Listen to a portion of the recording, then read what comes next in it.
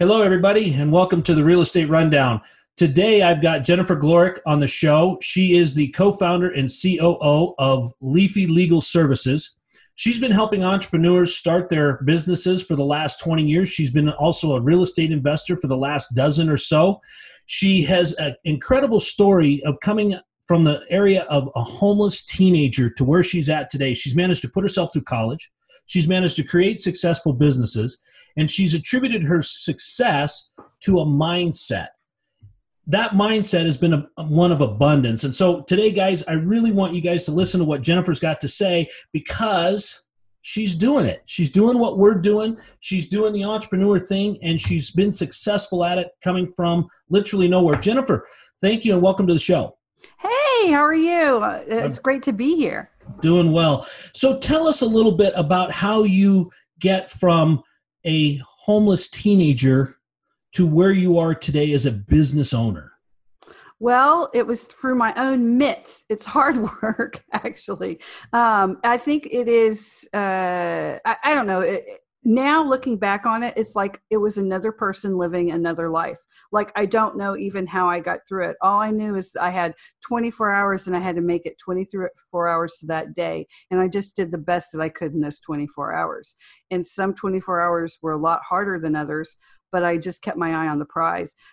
I do believe that, luckily enough, my early years, my formative years until I was around 8 years old, I had an incredible, strong family. My family now, if you looked at them, you'd have no idea that we basically crapped out there for a little bit. You know, you'd think I grew up with a silver spoon in my mouth, and I did for a while, and then everybody went to pot, addictions and depression, and I ended up just being all alone, you know, and by myself, and I ended up in another state, homeless, and it was terrifying years, you know, but I had the base.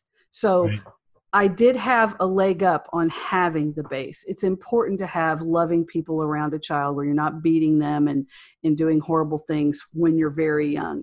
And I grew up in a single mom.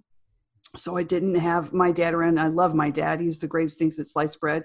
But she basically said, I don't like him anymore. So for a long time, she just wouldn't even let him around.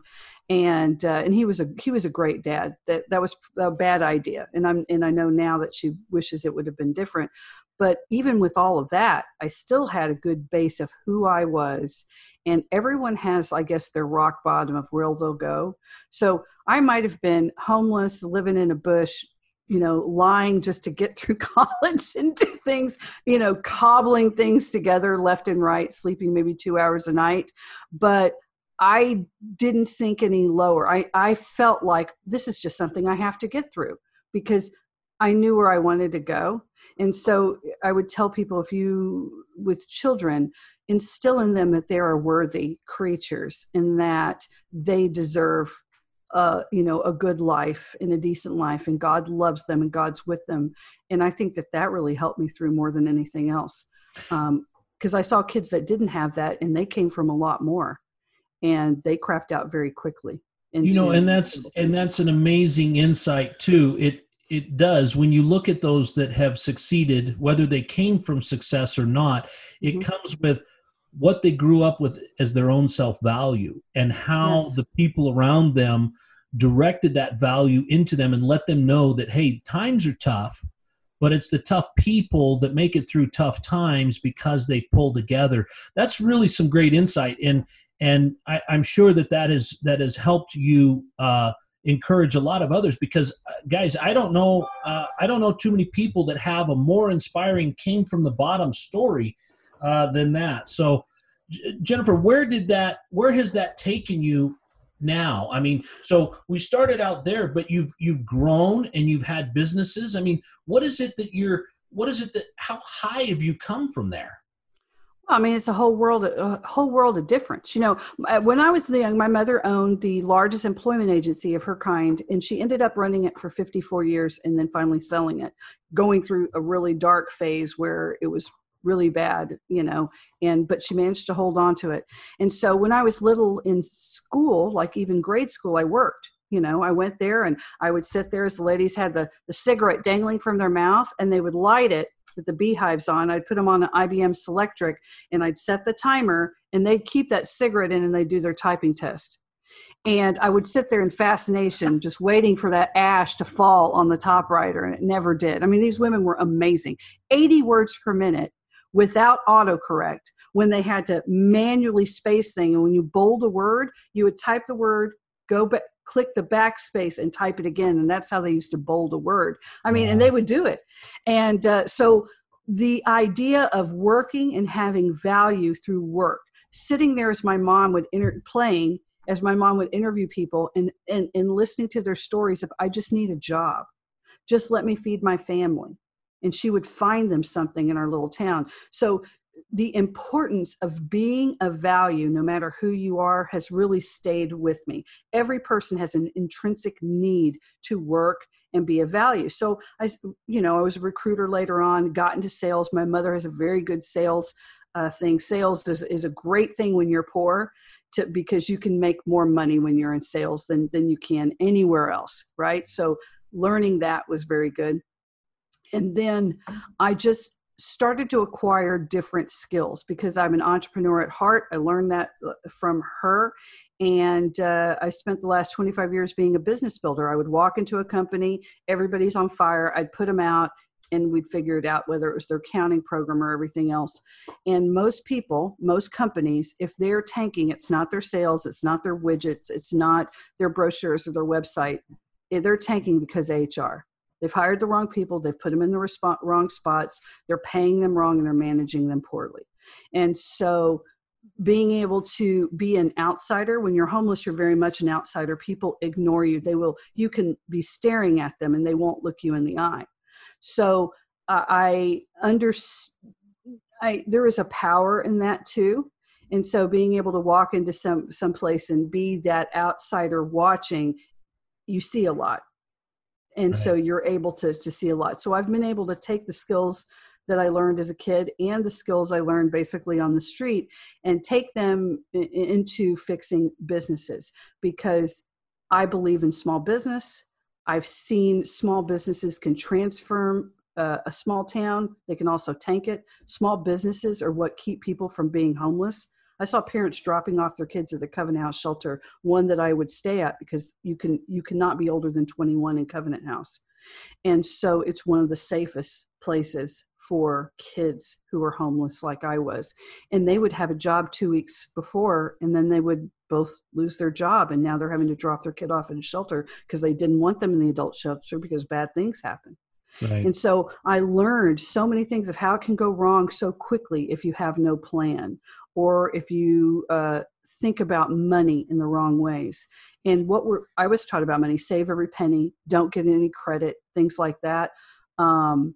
Really silly. Just, it's not how abundant people think. It's not how rich people think. That's not how they make money. They take risk, but they're not risk. They exponentially get it back. Poor people are taught to be afraid all the time. You just live in fear that limits you so much.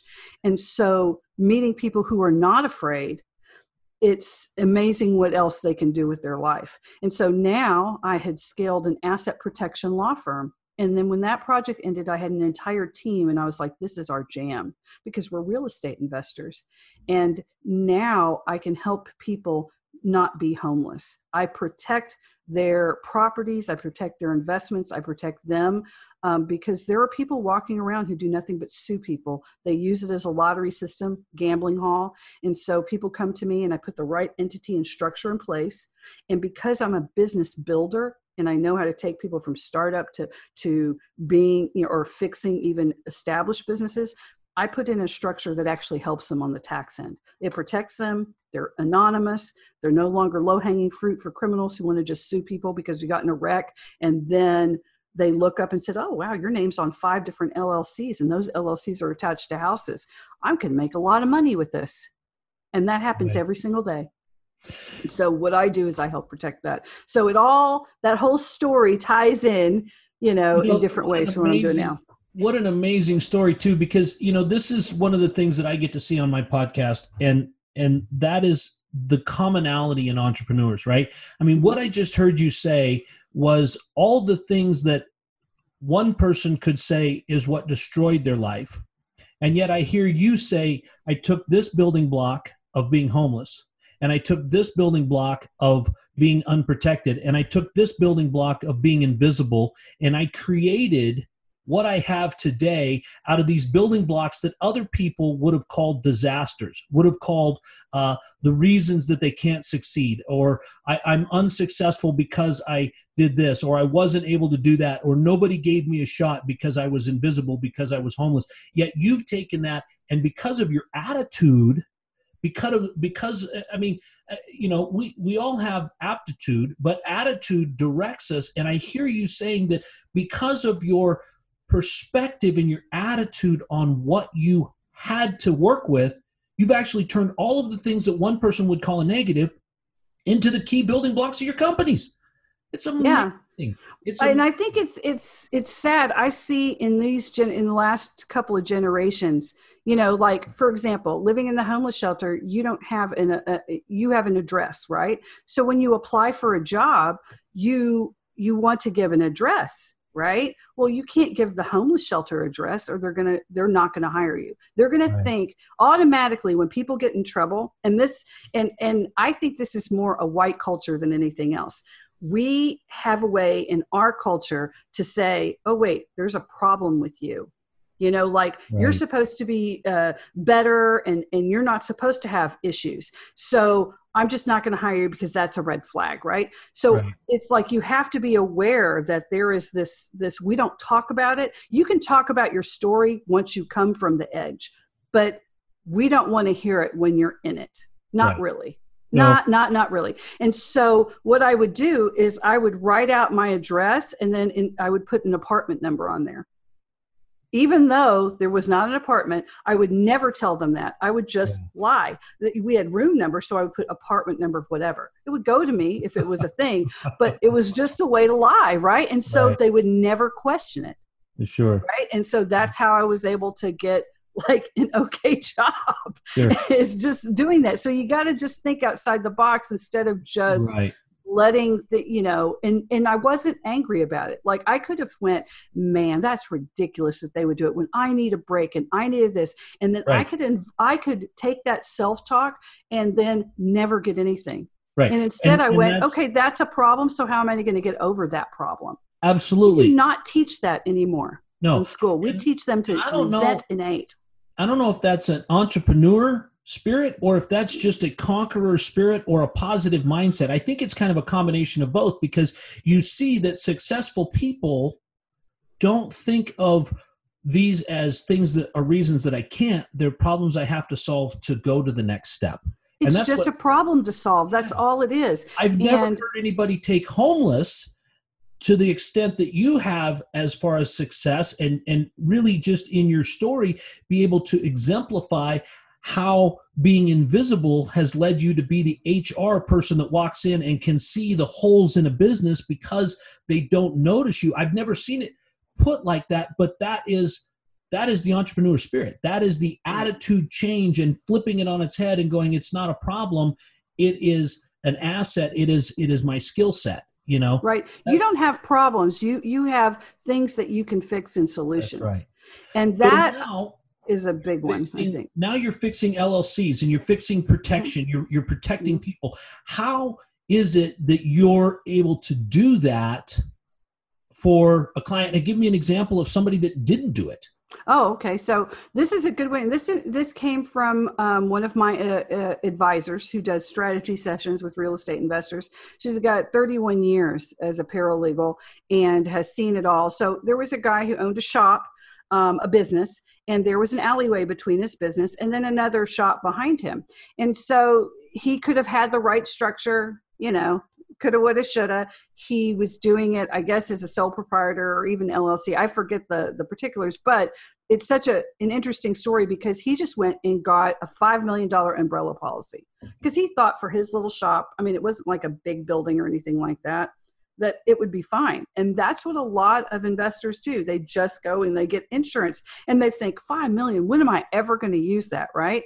Well, one day a guy was making deliveries in the alleyway, and unfortunately someone came on a bike and the guy didn't watch and he ran him over and killed him. It was an absolute horrible tragedy. Well, the lawyers got involved. The lawsuit started at 10 million, and they attached this guy's stuff, whoever owned the building. And in the end, you're supposed to have this type of mirror that was pointed on the side. You should have had a sign there that you didn't put that sign there. And that lawsuit started at 10 million. They ended up negotiating it down to 6, and insurance didn't pay everything, and it tanked the guy because he owed over $1 million. That's amazing. When it was all said and done, and he basically lost everything. Now, if he'd had the right structure in place, he would have limited his payout. Now, would he still have gotten sued? What I do is I use the power of anonymity to make people hard to even know how to sue you, right? But in a case like this, if you actually are liable, they can, but it mitigates your risk to a reasonable payout. And the government allows for these structures. They're legal structures. The government knows it's you. The IRS knows it's you. But you're able to be protected. And there's a lot of reasons people come to me. Some people are not real estate investors. They just own businesses, or they want to go into business, but unfortunately their husband's a police officer. Right. And right now they're getting death threats. Oh my gosh, my name's got to be on an LLC. And there's lies out there. People say, oh, you can only get an anonymous LLC if you go to Wyoming or Nevada. That's a lie. I set up anonymous LLCs that protect people in every single state in the United States of America, because there are people who have restraining orders against someone. Does that mean you're never allowed to start a company, or you can't work as a beautician anymore under that LLC? Because you're afraid your ex is going to come in and beat you up because they'll be able to look it up for free. So there's a lot of reasons people use these structures, and there's correct way to use them and correct ways to set them up. And there's ways that are not. And the structures I do, you can't get on Rocket Law or LegalZoom. They don't even offer that because there's a complicating back end to it.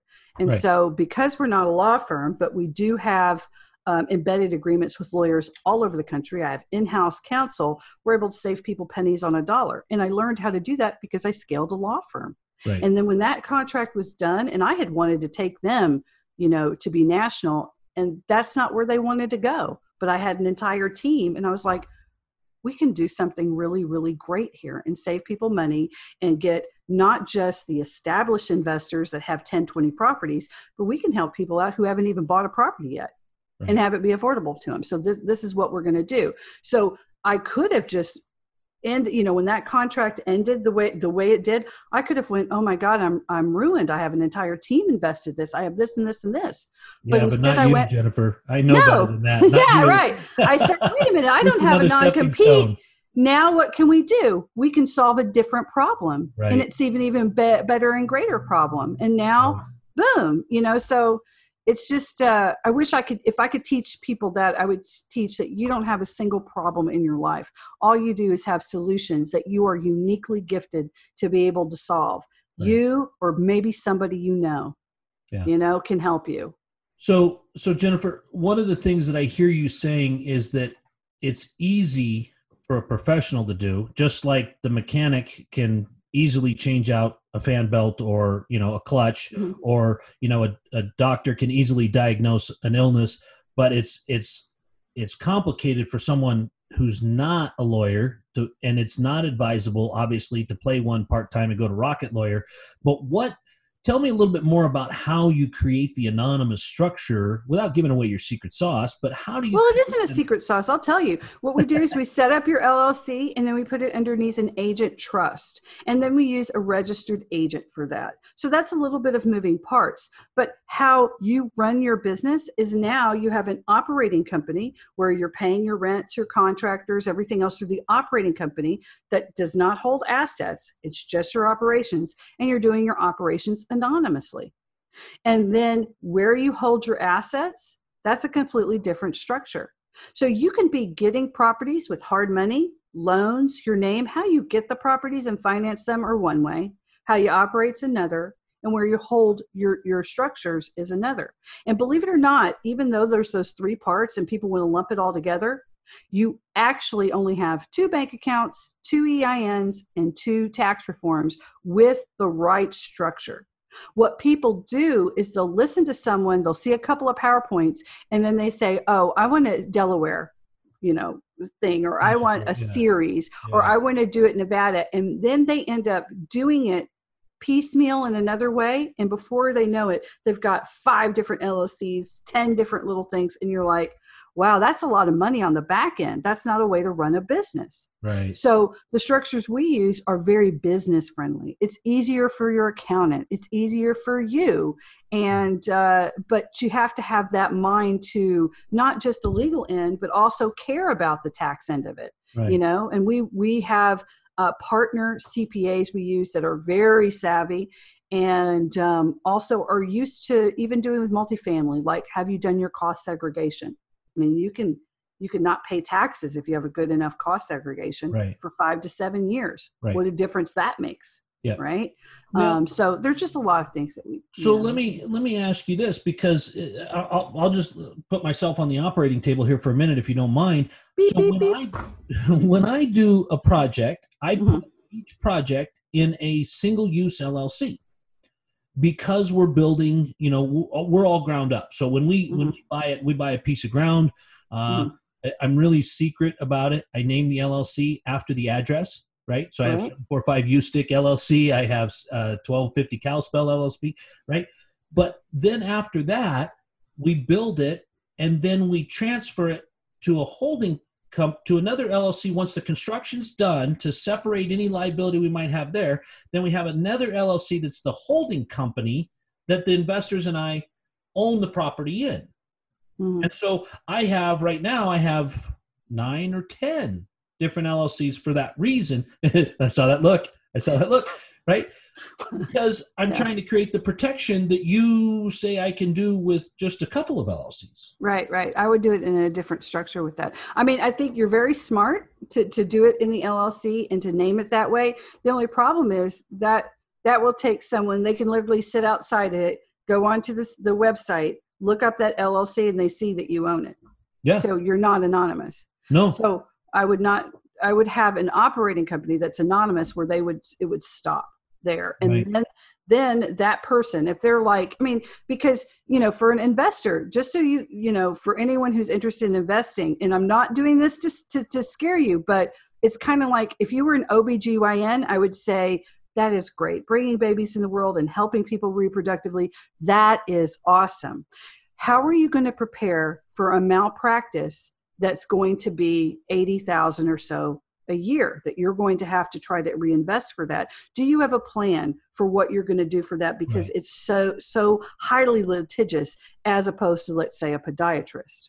Right. So you have to tell them. So for real estate investors, your chances of getting sued go up from 1 in 4 sometime in your life for an average American to 95% in the next 20 years. It's not if, it's when. So what is your plan for that? And it needs to be anonymous, because there are people who will drive around neighborhoods and you're doing a flip. Let's just say you're doing a flip and you have your insurance on the flip, right? And they go by and they go, oh, look, that fence is only 4.5 feet. It needs to be at least 6 feet for and it doesn't have the sign on it. And and we know that this type of fence invites, I guess, vandalism. And so you're going to make the neighborhood less safe. And before you know it, you start getting letters from some person on the HOA who's like, if we can sue and settle, that'll be money for our HOA. That's happened.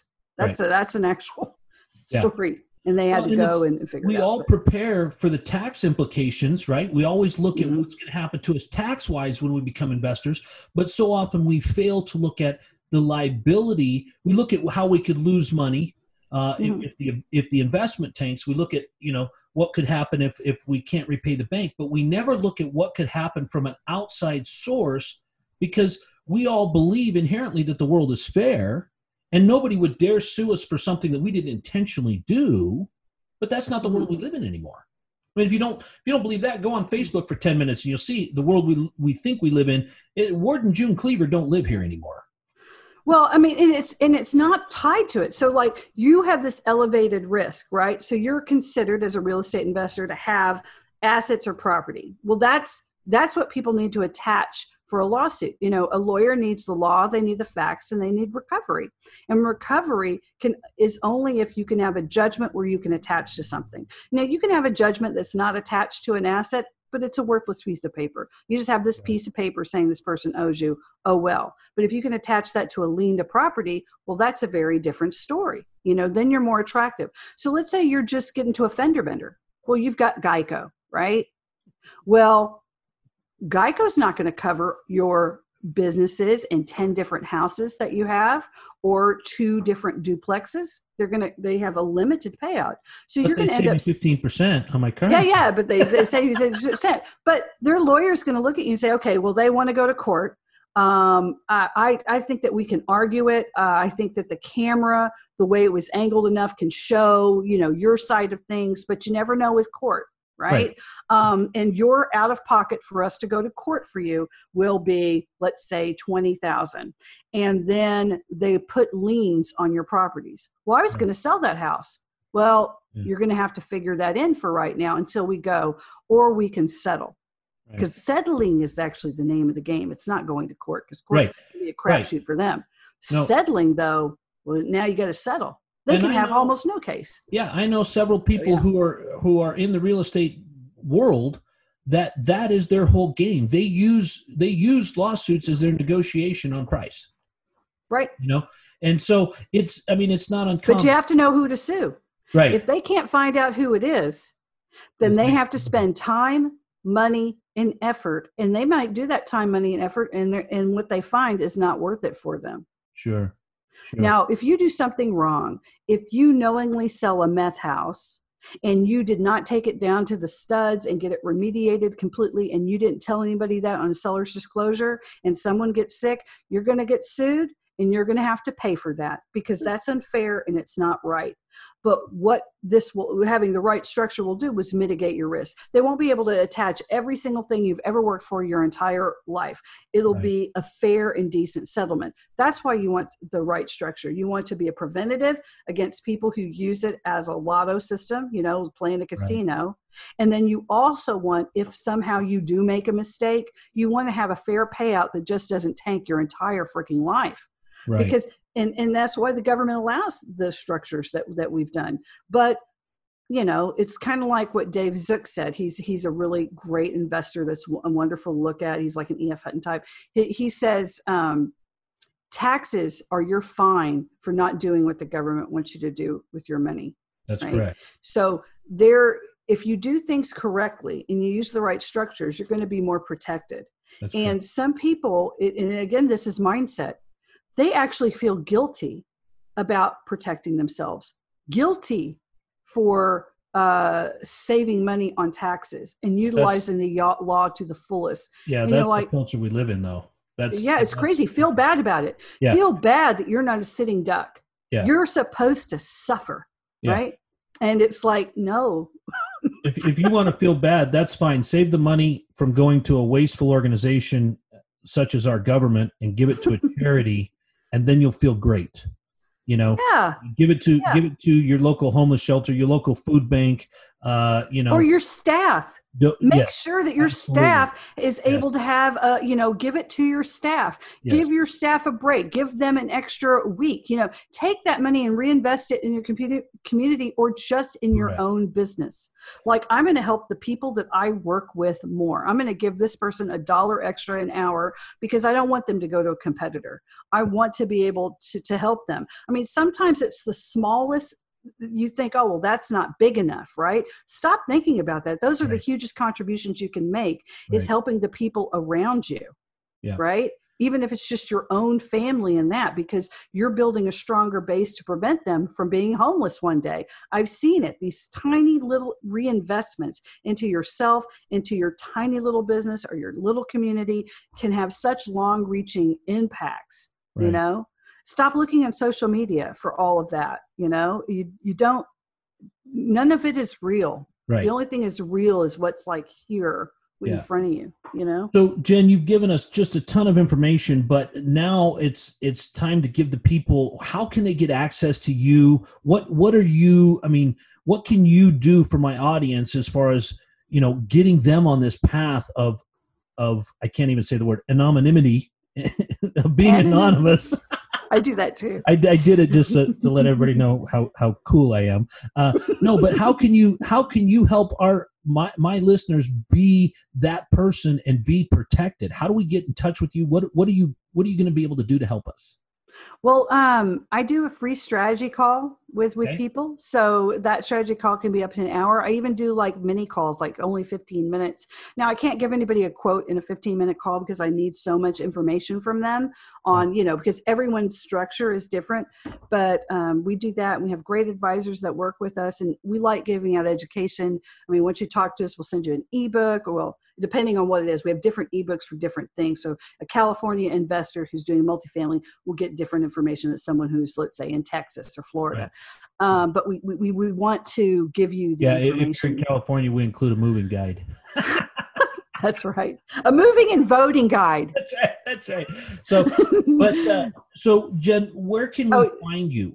It's easy. Just go to leafylegalservices.com. That's Leafy, Leafy, like leaf, legalservices.com.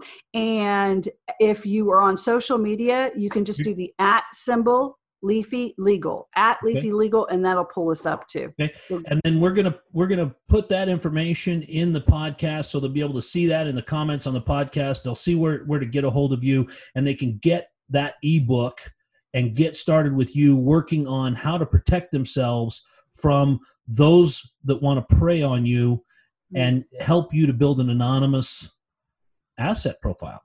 Right. It's just we help people treat their business like a business, and they need to assume they're going to be successful. So you're going to do what the successful people do. And it's a lot less expensive than you think it is. In fact, it's very affordable. So don't think it's going to be 30, 40, 50 grand. I mean, it is with certain law firms because they have to charge $400, $900 an hour. Not with us. We can get you set right. And once you have the right structure in place, growing makes it a lot easier because you're saving on the back end on expenses that most people don't even think about, from accounting to structure to different things. Awesome. Well, Jen, I appreciate you being on the Real Estate Rundown. Again, guys, it's Jennifer Glorick, and she is with Leafy Legal Services, and you can find her at leafylegalservices.com.